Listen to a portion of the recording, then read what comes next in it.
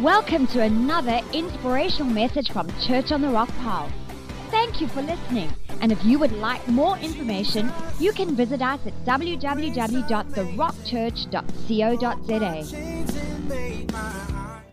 Well, I'm so excited to be sharing the word today, and I believe that God has a word for you. So if you're ready, say it like you mean it. My heart's open, my mind's ready, and I won't be the same again in Jesus' name. Amen. And so this message comes from a passage found in 1 Samuel 13 and 14. And it's a really awesome story. It's an event that is such a great example of bravery and courage and fearlessness in the midst of impossible odds. And it is a must read if you have not read it yet. Such a good story. It's the story of Jonathan, the son of Saul, who at the time was king over all of Israel. And chapter 13 gives us some context of the incredible odds they were facing. And so let's have a quick look at what was happening in Jonathan and Saul's world in chapter 13. And so 1 Samuel 13 to 17 says this.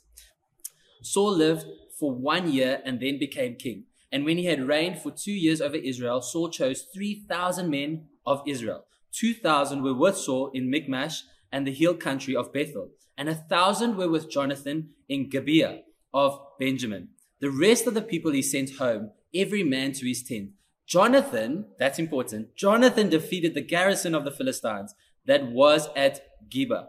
And the Philistines heard of it. And Saul blew the trumpet throughout all the land, saying, "Let the Hebrews hear." And all Israel heard it said that Saul had defeated the garrison of the Philistines, and also that Israel had become a stench to the Philistines.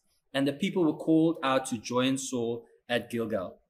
And the Philistines mustered to fight with Israel, 30,000 chariots and 6,000 horsemen and troops like the sand on the seashore in multitude. They came up and encamped in Michmash, to the east of Beth-aven. When the men of Israel saw that they were in trouble, for the people were hard-pressed, the people hid themselves in caves and in holes and in rocks and tombs and in cisterns. And some Hebrews crossed the fords of the Jordan to the land of Gad and Gilead. Saul was still in Gilgal, and all the people followed him trembled. So here we can see that Saul had dug himself into quite a bit of a hole. It seems to me that his mouth had run away from him. His pride and arrogance led him to a very difficult situation. He was taking credit for a victory that was not his own, but actually Jonathan's. He was publicly humiliating the Philistines. And to make the matters worse, he was completely unprepared and understaffed. And he was up against an army of 30,000 plus. I think we can all agree that life moving forward requires a touch of wisdom, tact, and planning. But this story is not a story of defeat, praise God, but rather of moving forward in the natural as well as the supernatural, which Jonathan, in contrast to Saul, models so well for us. And so the question we need to ask ourselves today is, how do we move forward in our lives in the natural and the supernatural? You can't move forward without understanding that there are battles that need to be won in the supernatural as well as the natural. The world we live in today is extremely focused on political and social awareness, and that in itself is not bad. But are we as Christians and believers of a one true living God intentional in being spiritually aware of the things happening in our lives and in the world around us? Because we can't afford to be politically and socially aware, but spiritually blind. We need to know that we need to know the God who created us before we can fully understand his creation. We need to wake up to who we are in Jesus to truly understand our purpose in this world. Because to be woke without a spiritual awakening is living life carelessly. But to wake up to the truth of who God is will lead to living a life moving forward. So good. It says it like this in 1 Thessalonians 5, verse 5 to 8. For you are all children of the light and children of the day. We don't belong to the night nor darkness. This is why we must not fall asleep as the rest do, but keep wide awake and clear-headed. And so spiritual awareness will breathe hope and will clarify true purpose as we move forward with God. And being spiritually aware also means we understand the spiritual weapons that we carry. And the enemy knows that if he can keep you without any weapons, then he can keep you without hope. We can't move forward in this life with God unless we hold on to hope. And the enemy knows that. If he can take away our weapons, we risk losing sight of hope. And so our story continues in 1 Samuel 13, verse 19 to 22, where it says this.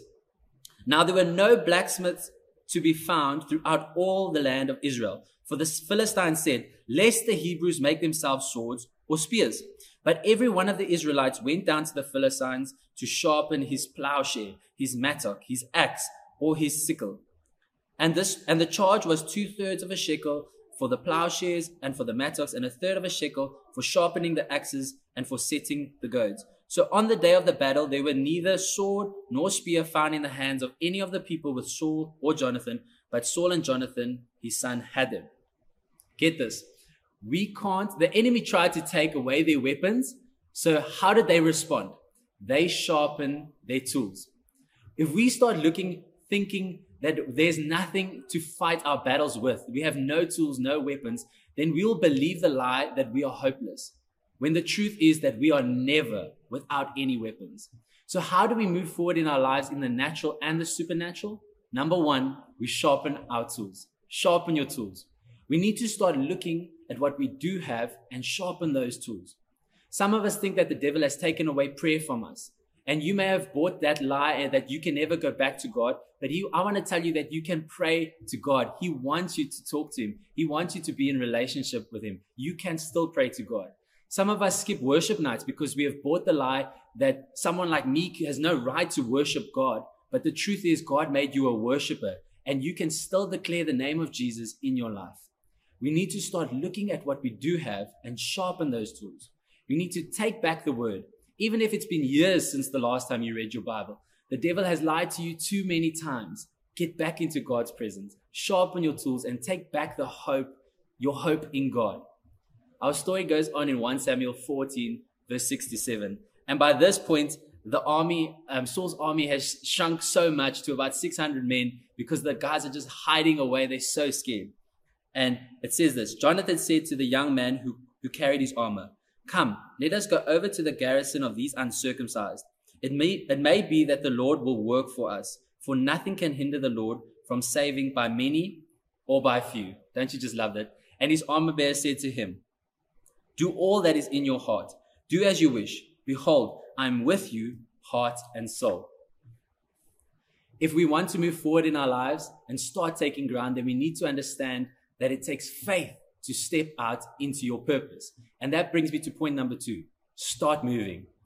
And yes, moving forward brings new battles to overcome from time to time. But staying where you are means you will be overcome by the enemy.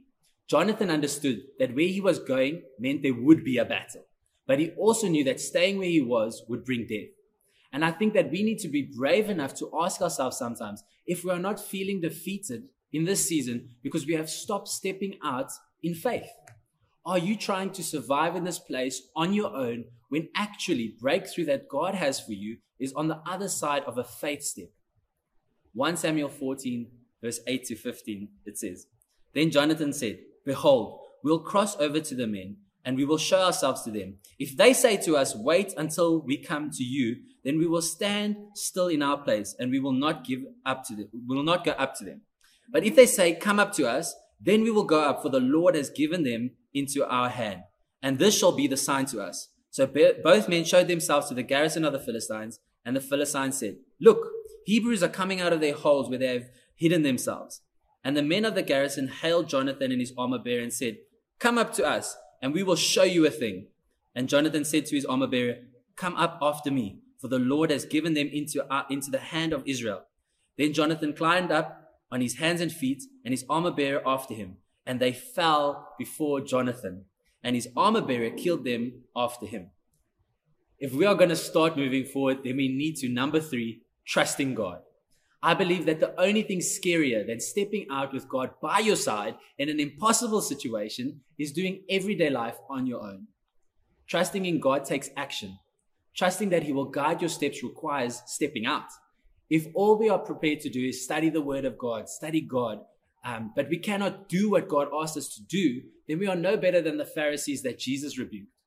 Stepping out and moving forward requires action. And we are responsible for the work, yes, but God will take care of the results. And our story comes to this epic close in 1 Samuel 14, verse 14 to 15. It says, And that first strike which Jonathan and his armor bearer made killed about 20 men within, as it were, half a furrow's length in an acre of land. And there was a panic in the camp, in the field, and among all the people. The garrison and even the raiders trembled. The earth quaked, and it became a very great panic. Come on. If we want to experience the faithfulness of God the way Jonathan did, then we need to sharpen our weapons, start moving, and trusting God to do the supernatural in our lives. And it all starts with those daily steps we take to move closer and closer to Jesus. God bless. Wow, wasn't that an amazing message? Well, thank you, Dylan, for that message. Well, today I have a message that if you want to put a title to it, you could call it Managing Your Move. Our future is ahead of us because God is not done with us. We need to move forward in faith because we don't want to miss out on the increase in our lives, the increase in our workplace, the favor over our families, the favor over our friendships. Now, I have a question for you guys, and that is, have you ever seen the movie Fast and Furious Tokyo Drift?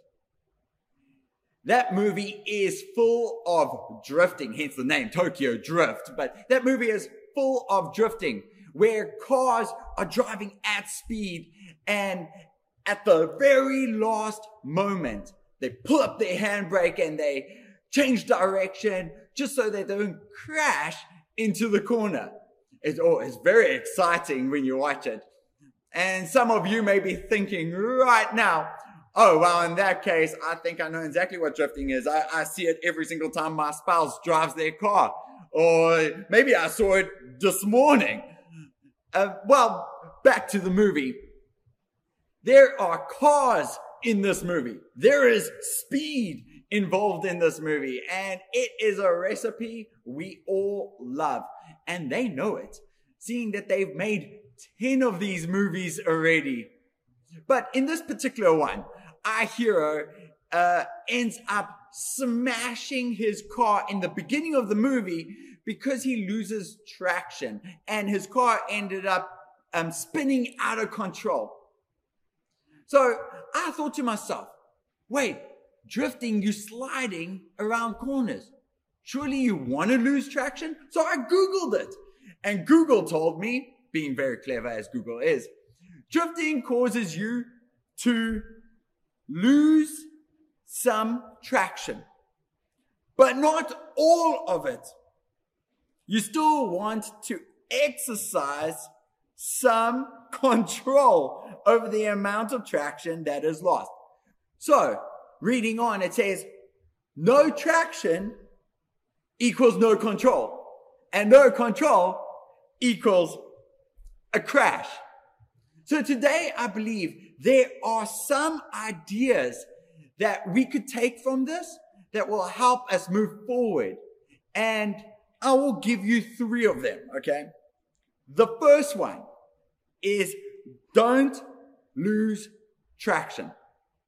Don't lose traction. In Genesis 12, verse 1, it says, the Lord said to Abram, leave your native country, your relatives, your father's family, and go to the land that I will show you. I'll make you a great nation. I'll bless you and make you famous, and you will be a blessing to others. I'll bless those who bless you and curse those who treat you with contempt. And all the families on earth will be blessed through you. Last week, Mark preached a message on faith and how to move into the unknown. And you could go and listen to that on our podcast, and we also have it on YouTube. But it was truly an amazing message, and I do recommend you go and listen to that. But just that statement is so true.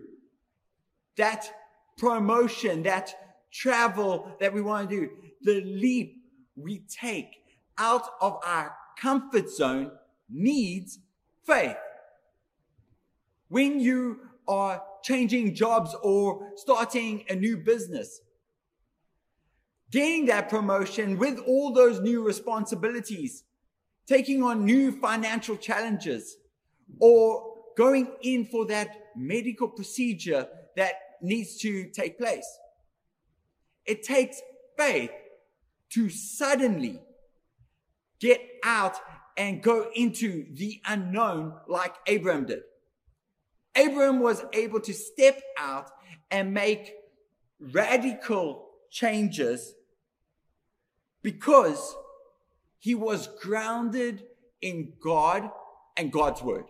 And he knew what God's will was. He was confident in it, even though it was still a risk. When we understand the heart of God, we know he wants us to flourish. We know he wants us to thrive. Now, a small car, okay? You know, you get large cars and you get small cars. A small car is great for parking. I would know. I used to have a little Kia Picanto. We used to joke and always say it's a little box car. We could just go park it in a little box. It's so cute. And it's great for parking. There is no parking bay too small for it. But when it comes to driving fast, you don't want to go over 120. Not because it can't go over 120, but rather because the car literally starts to bounce. It starts to do a little bob. It starts to move a bit. And you can't react to anything when your wheels are not on the ground. And you start to think, maybe my wheels are not on the ground right now. You don't want to skid out of control, let's be honest. So what happens? We end up hesitating. And we end up saying to ourselves, you know what? I'll just slow down a little bit. I'm good at the speed. Or maybe I'm even better if it was a little bit slower than the speed.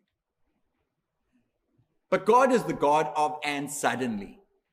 And you see it even with Abraham. In fact, suddenly appears in the Bible 87 times. 87 times. There was a and suddenly. God works in the past and the now. In the beginning, there was nothing, and suddenly. In Genesis 1:3, we see that's only 3 verses down. It says, and God said, let there be light. And there was light. There was darkness, and suddenly. Pressing into God and his word gives us that peace of the and suddenly. When the bends in the road come, and let's be honest, the corners will come, we do not hesitate because we know we will not be shaken. When we are weak, he is strong.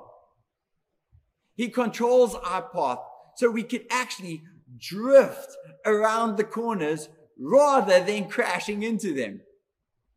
In Psalms 16, 8-9, it says, I've set the Lord always before me, because he is at my right hand. I will not be shaken. Therefore, my heart is glad and my tongue rejoices. My body always will dwell securely. My body will always dwell securely. We have his peace over us. The second point is, look where you're going, not where you've been. Look where you're going, not where you've been. How many of you have ever had anyone tell you to look where you're going? I remember when I got my license and I was driving with my father. This is one of the first drives I was doing with my father just after receiving it. While we drove, I was talking to him and I kept turning my head towards him. And every time I turned towards him, he would say something. And what would that be? It would be, look where you're going. Now, I also often walk in the more in deep thought. Don't know if you do this, but I end up breaking that thought to go, where am I? And I have to work out where I am, because most probably I walked right past the store I actually wanted to go to in the first place. And it takes a moment or two. God will take you out of the curse and into his blessing. You need to believe that. You really do. He will save your life from destruction. He will move you forward into your future. What was is not what will be. Turn your eyes to his promise. In Genesis 19, we see a piece of the Bible about Lot, okay? That is Abraham's nephew. And he was told to flee his home and city because God is now angry and he wants to destroy Sodom and Gomorrah.